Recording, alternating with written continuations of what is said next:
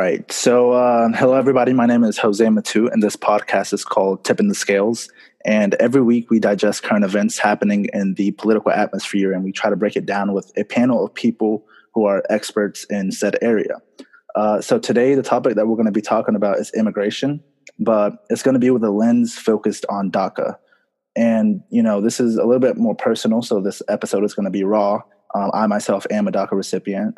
We also have three special guests, two other DACA recipients who are going to be giving us insight on how life is being a DACA recipient in the United States, and also an associate dean and professor at Ohio Wesleyan University who will be giving us insight on DACA and immigration in higher education. So, whenever I think about DACA, there's a really powerful story that somebody shared. And, I'm always reminded of it when I talk about DACA, and it's the story of Juan Escalante. So Juan tells his story in a very powerful way. He tells us the day that he found out that he was undocumented, and that was the day that he applied to a college. He got a call from the admissions office from a university that he had applied to, of course, and they called him and asked him to see a green card. And he recalled being very embarrassed because he didn't have that documentation.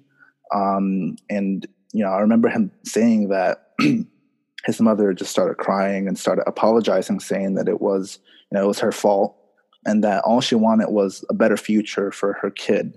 And, it seemed like he was being penalized for it. But he shared a very powerful story whenever he was in Venezuela.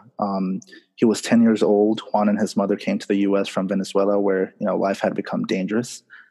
He recalled driving in Venezuela one day, and a man approached the car and told his mother that, if she doesn't surrender the car to him, then he would pull out a gun and kill one of her kids in the car.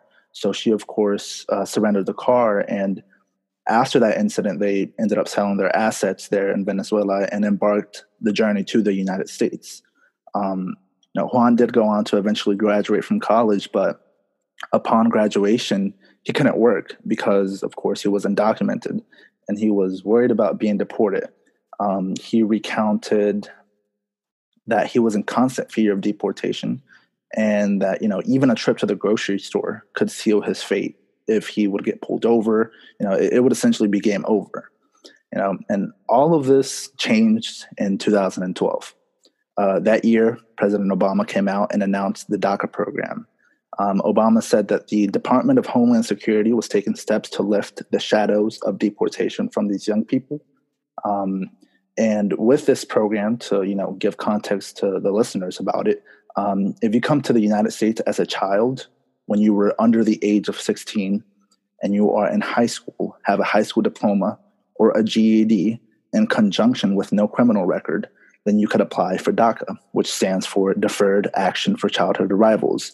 DACA is basically a permit that protects you from being deported and allows you to work legally in the United States. It gives you a social security number, it gives you a valid license or ID, and it also allows you to serve in the military too. Juan got this protection because he was eligible for it, and so did 800,000 others who applied. But, we're talking about this today because this protection is in danger. And I want to talk about that a little bit.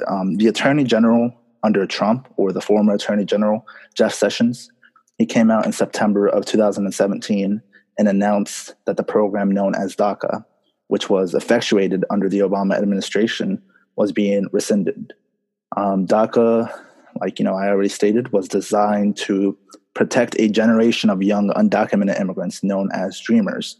And, I know a lot of people have probably heard that phrase, dreamers, and it comes from a bill known as the DREAM Act, which had been floating around in Congress for nearly a decade with bipartisan support. And bipartisan support just means it had support from Republicans and Democrats.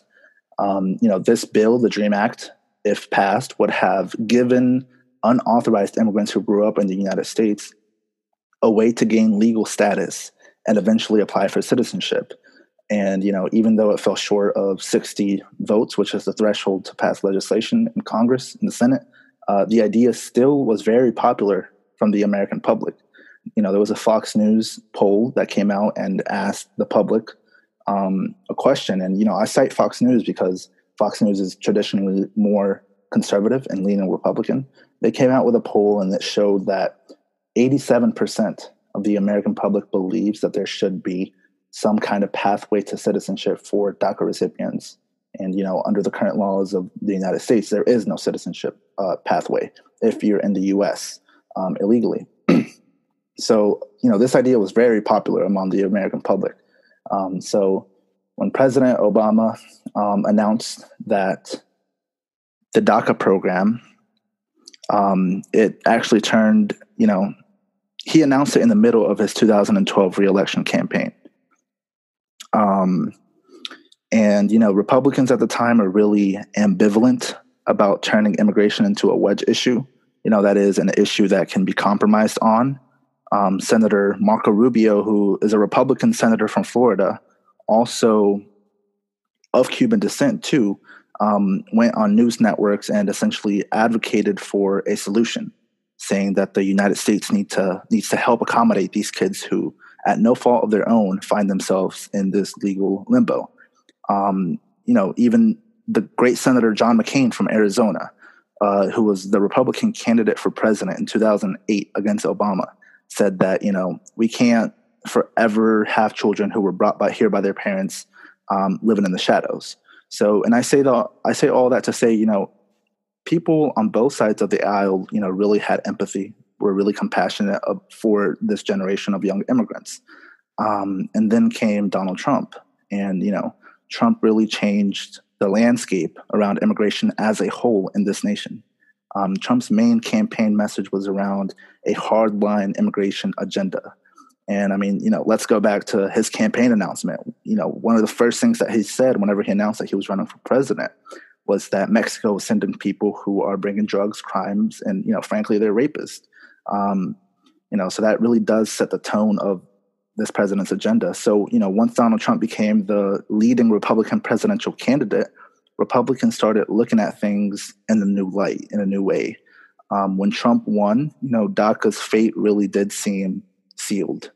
But, even though he revoked a lot of Obama's other executive orders on immigration and, actions that were passed by Obama surrounding immigration, nearly 8 months into his term, he still hadn't ended DACA. And, a lot of immigration hawks, pundits, news networks, et cetera, who, are very anti-immigration, started saying, whoa, wait a minute, we were promised that you're going to get rid of this amnesty that exists right now. What the hell happened? That's basically, the questions that were in the minds of a lot of these immigration hawks. So following that, a group of 27 states joined together and threatened to sue the government over DACA if Trump didn't get rid of it, which brings us to early September of 2017. And again, that's when the former Attorney General, Jeff Sessions, rescinded it under pressure. So, over the 5 years that this program has been around, DACA has had a major impact on young undocumented immigrants' lives. There was a survey that, was put out, and they found in regards to DACA recipients, and they found that over 90% of the 800,000 DACA recipients have a job. And nearly 70% got a better paying job after they enrolled in this program. Nearly half of the 800,000 DACA recipients are currently in school. More than 60% of that 800,000 opened their first bank account. And then nearly 70% of the 800,000 DACA recipients bought their first car, upon enrolling in this program. And the most fascinating point, and the most point that, I think one should really, highlight and shine a beam on, is that as of today, 202,000 DACA recipients right now are working in healthcare and on the front lines as this country confronts COVID-19. When we talk about who are DACA recipients, aside from the connotations behind immigration, they're doctors, they're medical students, they're teachers striving to provide a sense of well-being and education to America's youngest generations, among many other professions. And many of these people, don't speak the language or know the culture of their home countries and, the home countries that they could potentially get deported to if this program were to end. So these are people who have grown up in the United States. The average DACA recipient that was brought to the U.S. averages to be under the age of 6 years old when they came into this country. So just to give you a little bit of perspective, as a 6-year-old, you don't have the capacity to think about legality and about, laws and about, the atmosphere surrounding immigration, right? You came here at no fault of your own. Yet, these group of people, this cohort is being punished for that. So these are very energetic and constructive people who only know the United States as home. So now I want to switch gears and turn to the technicality and the legality of the program and its challenges in court. So the Trump administration is arguing that this program is unconstitutional, and that's the basis of their argument. But the former Secretary of Homeland Security, which is the department that at the federal level that deals with immigration and deals with, keeping the country safe, in an interview under Obama, met with other constitutional attorneys. And they discussed what, they were going through and what kind of things they were, looking into whenever they created DACA. So she said that the former secretary said that they created this program with surgical precision. So in other words, they were very careful when creating it. They followed Supreme Court precedent about the authority of the executive branch and also using a theory that's called prosecutorial discretion, which is used in the Department of Homeland Security on how to prioritize deportations. So, for the listeners that might not know what prosecutorial discretion is when essentially a prosecutor or an agency has the power to decide whether or not to charge a person for a crime. And, just to cite an example of prosecutorial discretion, it's like a police officer, right? A police officer has this kind of discretion too. If you're speeding and you get stopped by the police, they could either charge you or they could give you a warning, or they could just say, don't do it again and not give you a warning at all. That is an example of discretion, prosecutorial discretion. So this agency, the Homeland Security Agency, has that same discretion when it comes to prosecuting immigrants.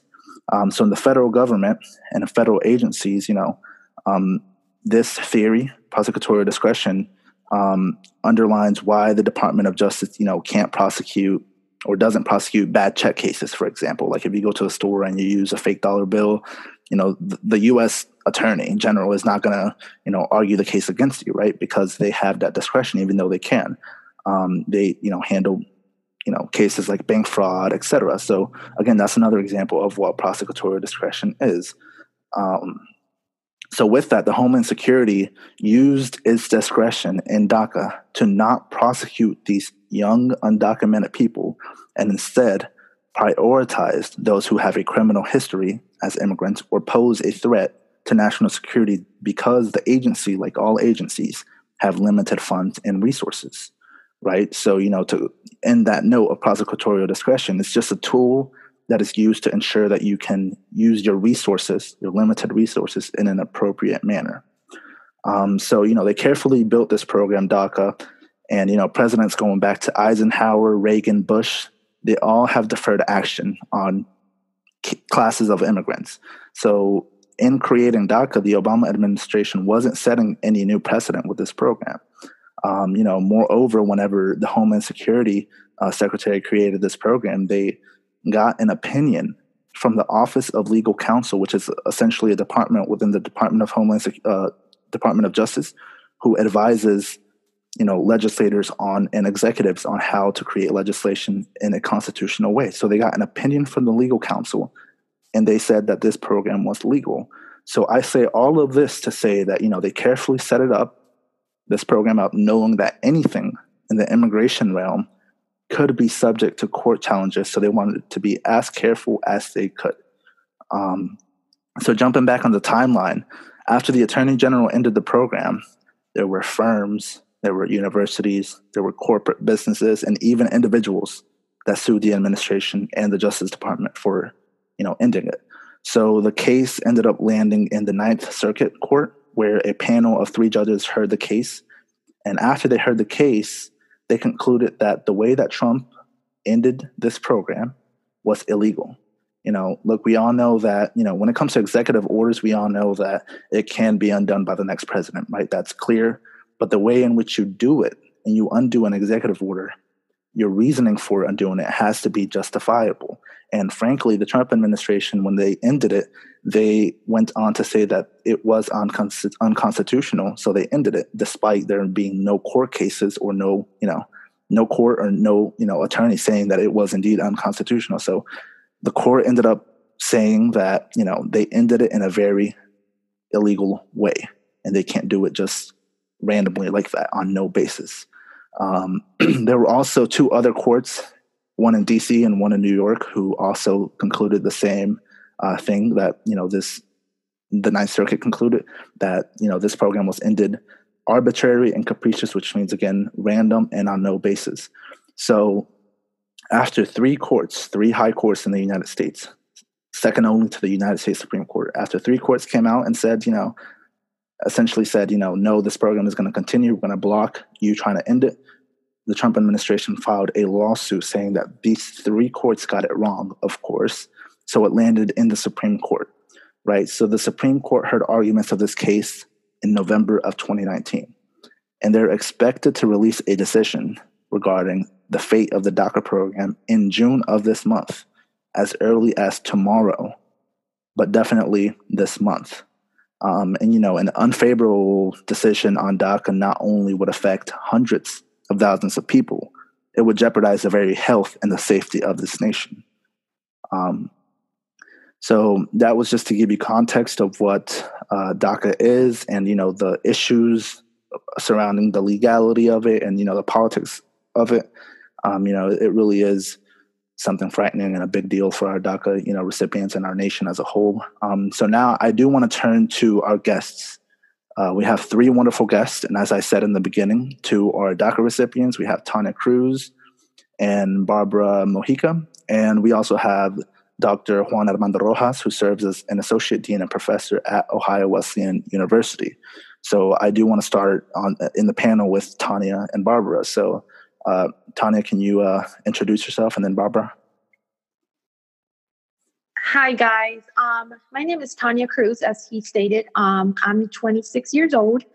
I work for a construction company. I run the service department. I've been with them for 3 years, and it's an honor to be here. Hi, everyone. My name is Barbara Mojica. I am also 26 years old. I work at a local credit union called Coastal Credit Union here in Raleigh, North Carolina. Been with Coastal for going on 4 years, and I am from originally born in Mexico. All right, thank you.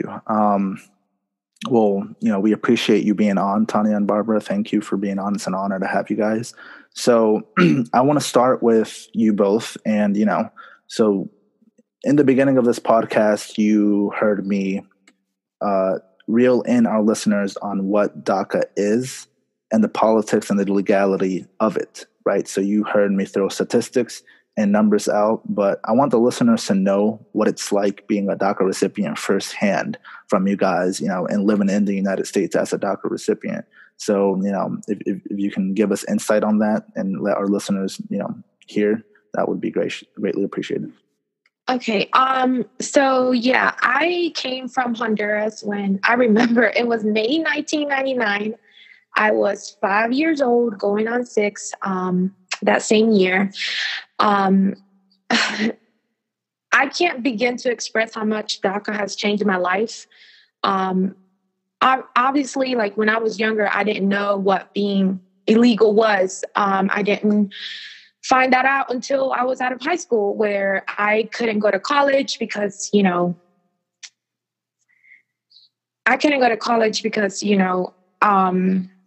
it was hard to do that, especially, when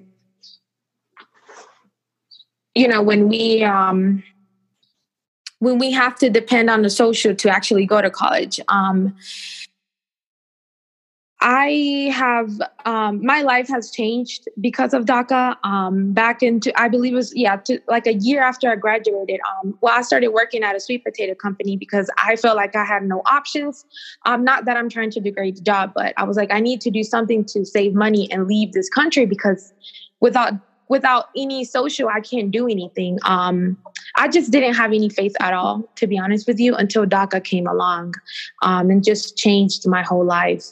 After DACA passed, I immediately applied, got approved, and I was the happiest person ever because I was no longer scared to drive without a license. I felt so happy because I could apply to jobs, to an actual job that I enjoyed.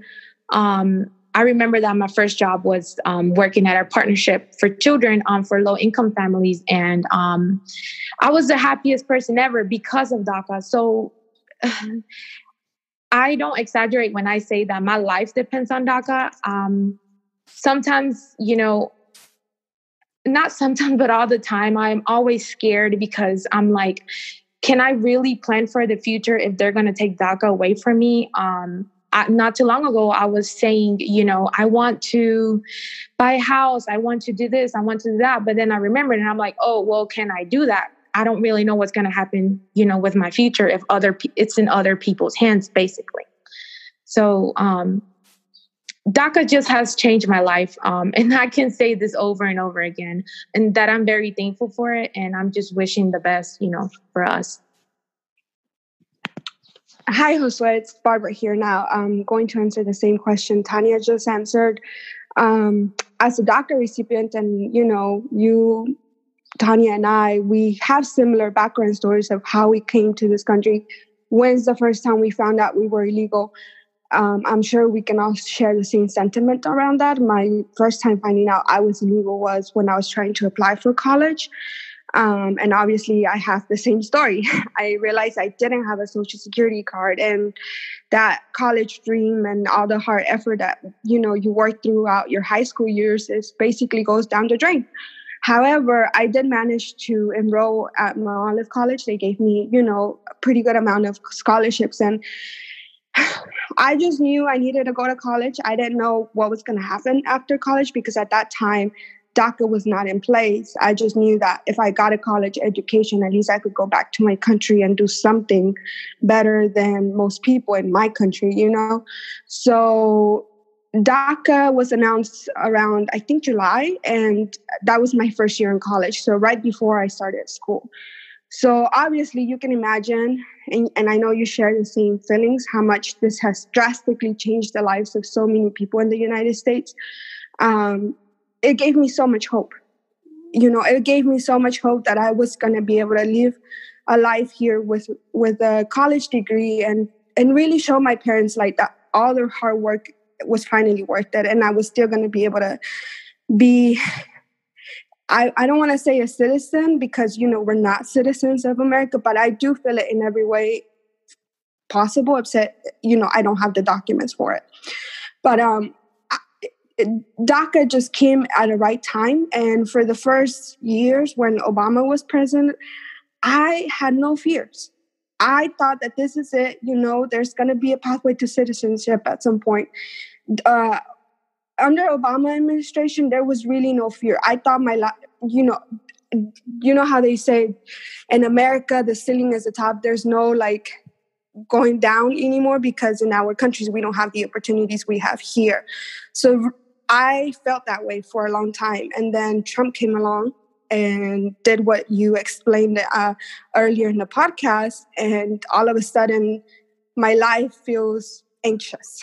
My life, and I'm sure everybody's lives under DACA feels like we can't move forward right now with our lives and our American dream because we don't know if tomorrow, like you said, our lives are going to come to an end, and not necessarily an end like human end, but there's so many things we will have to reevaluate if DACA gets eliminated tomorrow or in June. We're hoping it doesn't, but there is no steps right now. There is no safety.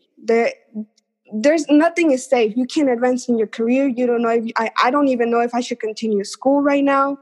I don't know if I should be buying houses or investing in anything that has an attachment to America, because I don't know if by tomorrow my life is going to be drastically changed by a decision that a president made based on purely racial, because we can see that this is a bipartisan thing. And I think that Trump wanting to end it is not, it doesn't have anything to do with who we are or whatever. It's just simply a race thing. So yeah, I think that's how it's affecting my life right now. I am in a constant state of anxiety waiting on this decision. And I think about all the people that are like us, that have their lives here, that have children. I don't have children, so I know that I can pick up myself easily in another country. But I think about my siblings who have kids here, and I know how difficult it's going to be for them to live undocumented again. But they're not going to leave the United States because their kids are from the U.S. So everybody has different anxieties, but I think we all share the same type of anxiety right now in terms of DACA ending. Absolutely. And, thank you, Tanya, and thank you, Barbara, for sharing, that powerful sentiment that so many of, almost 1 million people in the United States feel. So, just to follow up on, the input that you and the insight that you gave us, and this is going to both of you, in the fall of 2017, we already indicated, the Trump administration ended DACA. And, it was a moment of grief, of, national mourning. I remember, protests on Capitol Hill. I remember protests in front of the Supreme Court, especially whenever they were hearing the oral arguments. So my question is, whenever you heard that DACA was being rescinded, I assume because it was just such a monumental moment in a lot of our lives who are on DACA, what did you feel in that moment? I'll never forget that day, Jose. I was in my office and I was waiting to hear, what was going to happen. As soon as I heard the answer, I broke down in front of my coworkers, because at that moment we were sharing an office. And they didn't know what was going on, because, I was fighting this battle by myself. I didn't tell anybody, because, a lot of people are not very informed with DACA. So I'm like, no one's going to understand.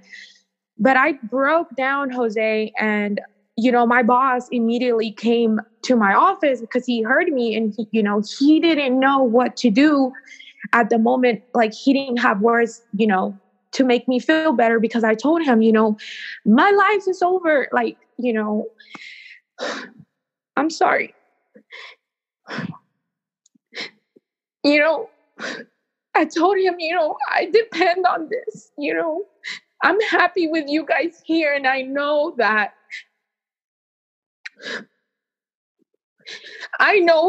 if this gets taken away from me, I'm no longer going to have a job. What am I going to do?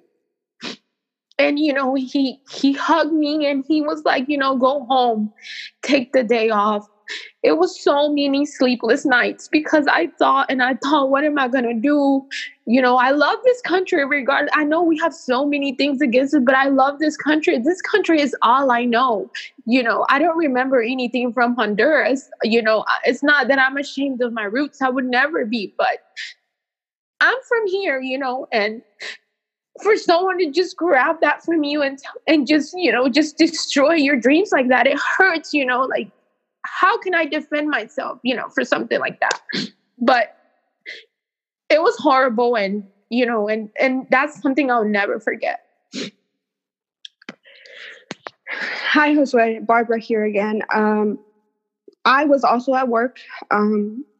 Unlike Tanya, I have kept my DACA status very open, because I think it helps me come to terms and with just being open about it. It makes me feel better in a way. But I respect, a lot of us can't have that openness, especially if you're surrounded by coworkers who you may feel do not share sympathy with you, right? But I was at work that day, and we have a TV at one of our branches at Coastal, and I'm witnessing happening, through the news with my manager. And just like Tanya expressed, I also broke down. I could not continue my workday. I remember that I went on my computer and started looking up jobs in Mexico because I was like, yep, well, my life is coming to an end here. And I have to find a way to live somewhere else, even if that means that I can't see my family anymore, because if we go back to our countries, since our parents are undocumented, we can't travel back here. So we're not only losing our dreams of careers and, homes that we can own and cars that we can drive, we're losing our families. Our parents have to stay back in this country because they have no other choice, because they don't have the education that we have. Meanwhile, we can pursue our dreams in other countries, maybe not the best way, but, at least in Mexico with an education, I could live somewhat okay. But that comes with the sacrifice of not seeing my parents for a long time, because I don't know if I'll be able to come back to this country since I came here illegally and I broke the law at 5 years old. So obviously, I don't think none of us can forget that day. I don't think none of us can really explain how we felt that day. And I hope that we don't have to feel that again. I hope that tomorrow or this month we don't get that same feeling again, because it's an anxiety that I don't wish on anybody, I think there's different levels of anxieties that people feel throughout different, circumstances of life. But I don't think that a lot of people can understand this level of anxiety, because we've been on this program going, 8 years, I think. That's 8 years that we have had to build a life. Here's Tanya, independent. I'm also very independent from my parents. We've worked really, really hard to create this future. And then to think that those 8 years of hard work are going to be taken from us is just, I can't begin to explain, how I will feel and how I will react to this new decision that's coming soon.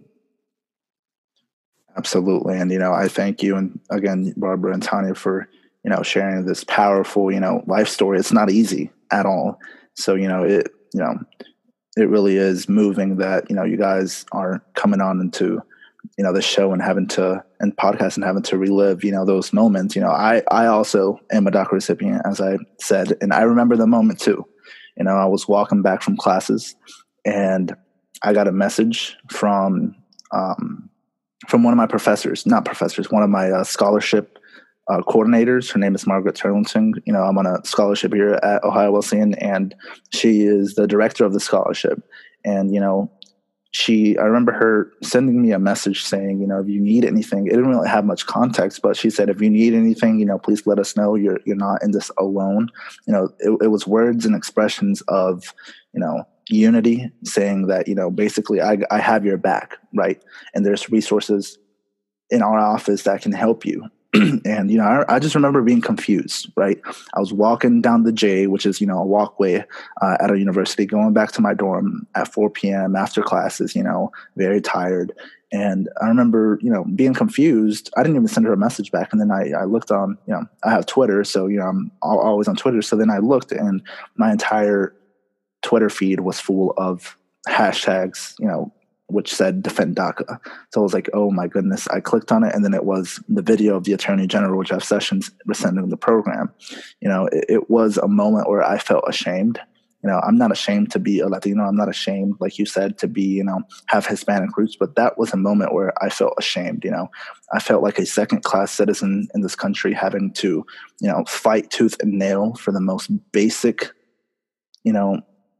opportunities, like a driver's license, like a Social Security, working, contributing to the United States economy. I felt ashamed, and I remember not talking to anybody that day and just locking myself in my room. I didn't break down crying, but, because I was dreading this. I knew it was going to happen because, Trump was very vocal about that, but I just didn't know when. So it did feel like a gut punch to me. Absolutely. And, like you said, rightly pointed out, nobody can ever forget that moment. I've been a lot more vocal about it, as you beautifully stated. I'm the student body president at my university now, and I have a huge platform, right? And I came to terms that it's best to be open about it, because we don't know who is also in the shadows, ashamed to be, essentially a second-class citizen in this country. I remember doing an op-ed with the newspaper at my university, which is the longest-running newspaper from a college in Ohio.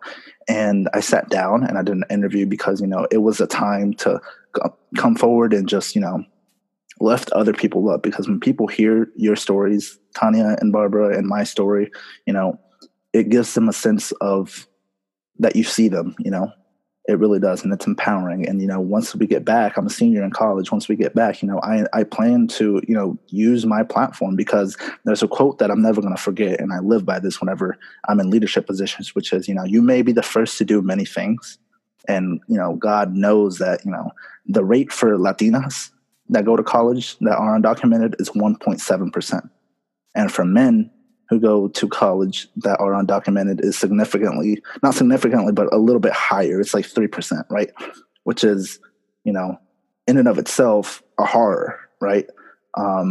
So using our platforms, telling our messages and our stories can definitely, go a long way in telling people that we see you, right? So with that, I thank you both for sharing your powerful stories. I really hope that we don't have to relive this horrendous, reality once we anticipate this decision. It really is like a cloud over our heads at every moment. It affects every decision that we make.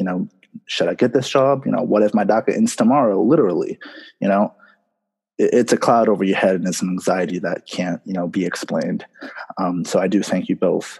So now I want to turn to our last guest, Dr. Juan Armando Rojas. I thank you for being on today.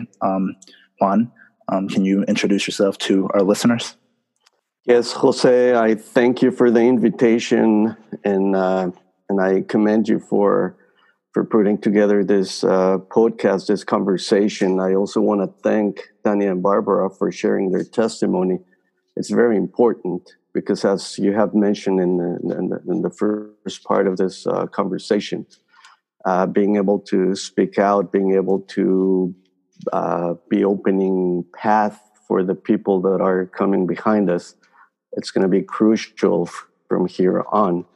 And what we're seeing right now, for instance, in our country, it's a result of all this the division is that we have experienced in the past 3 or 4 years.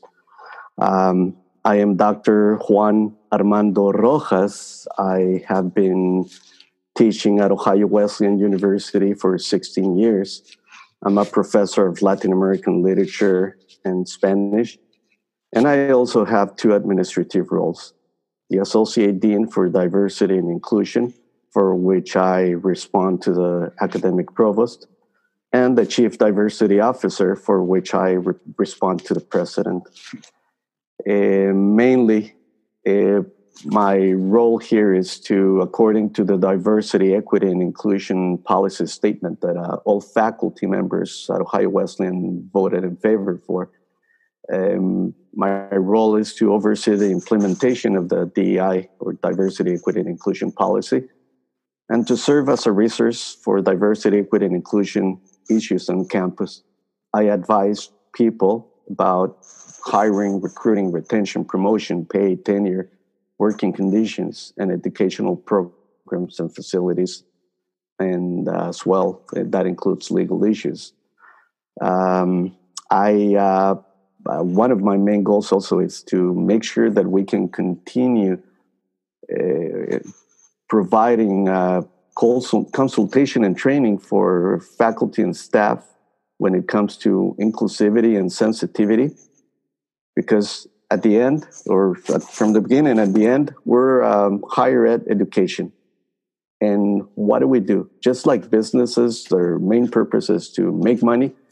Our main purpose as a university is to educate students, to make sure that our students follow our mission, which is to become world citizens, and that includes to be inclusive, to be understandable of all people of this world, and to make sure that they can create critical minds. And that part, it's crucial. Why is it crucial? Because creating critical minds, creative minds, means that we're going to move forward on questioning the policies, questioning the language, questioning the language in order to understand it better, in order to be able to read the policies that are created in our country and be able to modify them, be able to, through our vote and our persistence, make it inclusive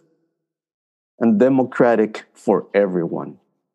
And when I say here everyone, I'm talking beyond what's been a very used and abused phrase, which is melting pot. Because really melting pot, it's something where you put different ingredients or different people in this case to create one product. And really what we're trying to do here in this 21st century in our nation is to create plurality, where if we're truly are committed to diversity, equity, and inclusion, that means that we're going to be including all voices, all backgrounds, all people coming from different countries, and be able to accept them and respect them.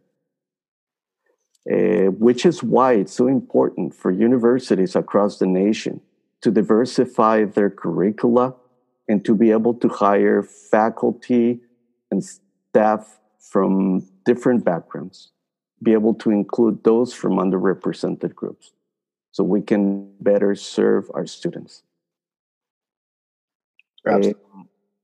Jose, I'm sorry. No, you're good.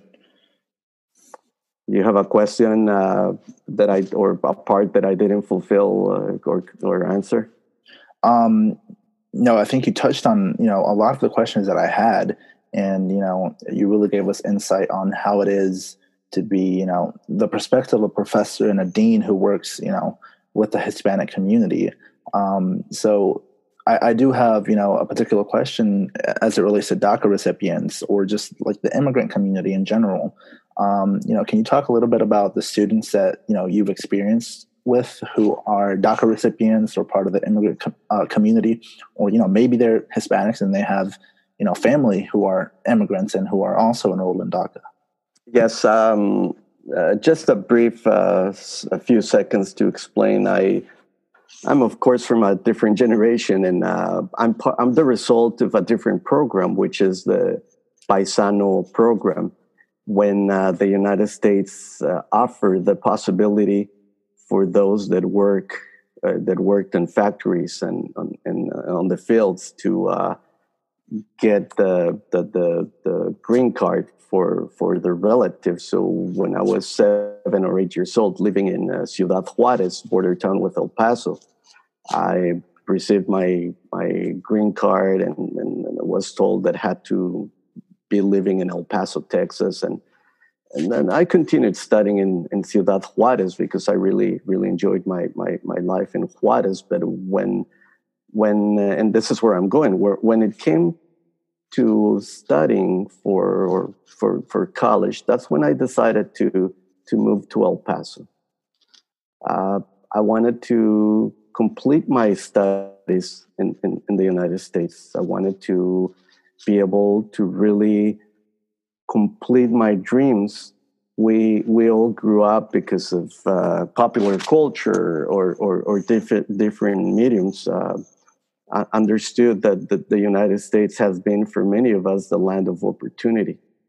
And we want to make sure that opportunities are open for all of us coming from different backgrounds and different countries. Having said that, I remember in 2017 when the current president started using very divisive and very violent language, and DACA was the DACA group was one of the groups that received this very harsh, very violent language. And here at Ohio Wesleyan, we had a protest, and I remember when I had my opportunity to address the group, I asked, "Where's the people?" Because I would have loved to see many more people in that protest. Where's the people in this university? If we are truly here for liberty, fighting for liberty, for for critical thinking, for amazing, creative and critical thinkers. Where are they? And I even asked the question, does one of our DACA students in the nation has to be violently slaughtered in order for people to open their eyes? And it seems like we're back again in the same spot. That's why the protests are happening in the country right now. Back then and back in 2017, when we all across the nation, universities were having these protests, something amazing that happened were the presidents getting together to draft those amazing letters to senators or statements defending DACA. And not just defending DACA, but committing to having resources for DACA youth that wanted to continue their studies in higher education. For instance, in our case, the Ohio 5 universities, which is Kenyon College, the College of Worcester, Oberlin College, Denison University, and Ohio Wesleyan University, the 5 presidents put together this document that was sent to Senator Rob Portman, requesting him to use his political strength and wiseness to be able to defend DACA students in Ohio. And amazingly, I sincerely don't recall Portman doing much about it, but once again, as I stated, universities did. And I can tell you that in the last couple of years, we have had some of our DACA students here at Ohio Wesleyan graduating. I can tell you that this year, May 2020, we had our first female DACA student graduating from Ohio Wesleyan student. Being a small liberal arts college, we don't have many DACA students as larger institutions do. We probably have 4 or 5 coming from different countries, most of them from Latin America, and I believe 1 from Africa as well, which is something amazing. Why is it amazing? Because we are doing what we can as an institution to be able to move forward. If every single higher ed institution puts the efforts, the commitment, and the resources and make them available for the DACA students, then we're going somewhere. That means that we're creating a force that definitely can help the students become what the current president is talking about when he says a great country. Because what he himself need to understand is that by dividing the country, we will never become a great country. By dividing the country, we were just going to become a very divisive, very violent country. And we're seeing it. We're seeing it right now. The word great, if you put it by itself, it doesn't really mean anything. And that's precisely what he has been doing, using the word great in order to keep us misinformed. Let me touch, for instance, in 3 words, because back then we were able to invite Squire Joe Mass from Columbus, Ohio, to offer the Ohio Wesleyan community information about DACA, Deferred Action for Childhood Arrivals. And he was talking about how politicians were playing with the word undocumented and illegal. And they kept us there, right? Going back and forth like a tennis match. When sincerely he was saying, where we need to focus is in our students, in our youth, in our DACA youth, because many of them are really undocumentable. And they're undocumentable because many of them arrived to this country without documents. And so that doesn't mean that they're illegal here or undocumented. That means that they need to be allowed to have documents. DACA youth are here to work. DACA youth, as Tanya and Barbara and you, Jose, mentioned, are here because you have dreams, and you need and must have the opportunities to be able to build your dreams. Thank you so much. And, that everything that you just said was so moving and so powerful. And it really does lead me to conclude and, emphasize the point that elections matter. Elections matter. In 2020, in November, in 5 months, there's so much on the line. Immigration justice is on the line. Criminal justice is on the ballot in 2020. Whether the very soul of this nation is on the ballot in 2020. And, I hope that, our Hispanic community and, just communities at large will turn out and vote like their lives depend on it, because it literally does. We've seen the divisiveness, as you rightly pointed out in this country. That's not who we are, right? We've always been able to progress on, the ideals of this country, even though we have not reached them. We've been able to work towards them.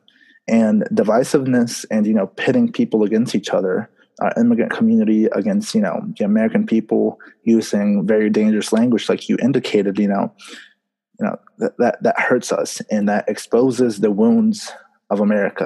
One of my favorite politicians said that right now, in this current moment, this is an inflection point in America, a moment in time where, America really is, being exposed for, the injustices that have been lying underneath it, and it is scary, and it is, unfortunate that, with so much approval from the DACA community and from the public community in terms of creating a pathway to citizenship, it has failed many times, and that leads me to the next point, which is legislation. Frankly, I don't have any hope, at least with this current administration, that there is going to be legislation that's going to be proposed, not only because it's an election year, but also because, they've tried before.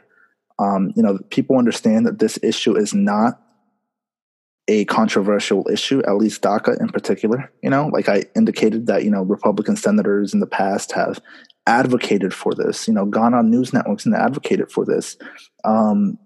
But unfortunately, sometimes in politics, and, unfortunately, I've learned this as my major is political science, whenever you have a very popular issue, people and those in politics try to attach unpopular issues with it, understanding that it's popular.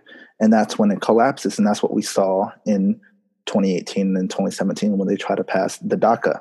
The DREAM Act. They saw that, there was a border wall that was attached to it. There was a whole bunch of other issues that weren't pertaining to DACA or Dreamers that were attached, and that ultimately failed. So frankly, and I think it's justifiable for a lot of people that don't have hope, right? And our hope relies in 9 people at this moment. Our hope for literally the essence of who we are, our very existence in this country of who we are, relies on 9 people, and we just hope and we pray that they can see our humanity. We hope and pray that they can see that we're an integral part of the fabric of America. We, pay taxes, which is a very big misconception amongst immigrants, but in the DACA cohort too. So we hope for favorable news. But, everything that you said, rings so true to a lot of our ears when we hear it. It rings so true.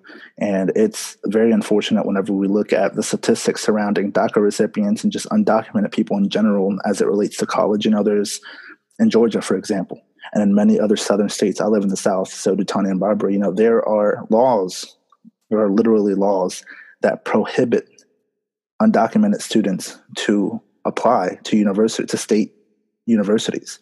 And there are laws that prohibit you from receiving funds, right? Currently, a lot of people also say, and, this is the last point that I want to address, but a lot of people also say, why don't you do it the right way, right? We have an immigration system in the United States. Why don't you just do it the right way? Well, unfortunately, in this country, we have, with the context of immigration, we have a broken immigration system. And everybody realizes that, right? where if you are in this country illegally, and in our cases, at no fault of our own, we didn't make the decision to jump on a plane or, to cross the border, and we thank our parents for, wanting a better life. But you have to, it's called a 3-year bar and a 10-year bar, where you have to apply for citizenship. You can't be in the United States illegally and apply for citizenship. You must go back to your country of origin. And if you've been in the United States for more than 180 days, or for less than 180 days, then you have what's called the 3-year bar ban, where you have to be in your country of origin for 3 years and then you can apply. And then if you've been in the U.S. for more than 185 days, which is not even a third of a year, you have a 10-year bar where you have to go back to your country of origin for 10 years and then you apply. We're getting to a point in, the history of this world where, things are so ugly right now. They're ugly right now around the world, and we're seeing symptoms of it, in other areas. People can't go back to, a country in the Middle East who is in a war, Honduras, for example, who, it's very unstable economically, refugees who have come from different countries who have applied for DACA and granted, their very lives, their very livelihood, their humanity is at stake, So we really hope that the Supreme Court rules favorably with us. But again, a lot of people have lost hope. And the question is, what are you going to do after or if the court rules unfavorably? Well, unfortunately, we don't have that luxury of thinking, what if not? Because what can you do without immigration reform and without, our politicians, passing some significant form of legislation that creates that pathway? So it really is incumbent upon our citizens and our allies to vote, but that's not enough, to pressure our legislatures to make significant reform. And, I'm going to end with the point that elections matter. Elections matter, and so much is on the ballot in 2020. So with that, I want to thank you, Dr. Juan Armando Rojas, and I want to thank you, Tanya and Barbara, for coming on here and doing what's not easy at all, which is sharing your very powerful and moving story. And we hope that the listeners, those who learn something new, understand that we're human and we want to succeed. And our success is also in the fabric of America. And it's in the best interest of the U.S. to rule favorably, because we pay taxes, we work in the medical profession, we're in the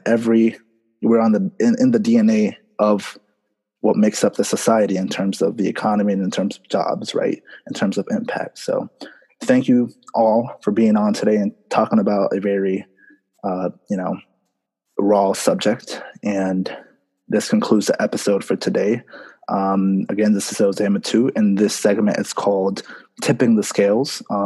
You can listen to our previous 2 podcasts on Spotify and Apple Music and on any other platform. So with that, goodbye. Thank you, Jose.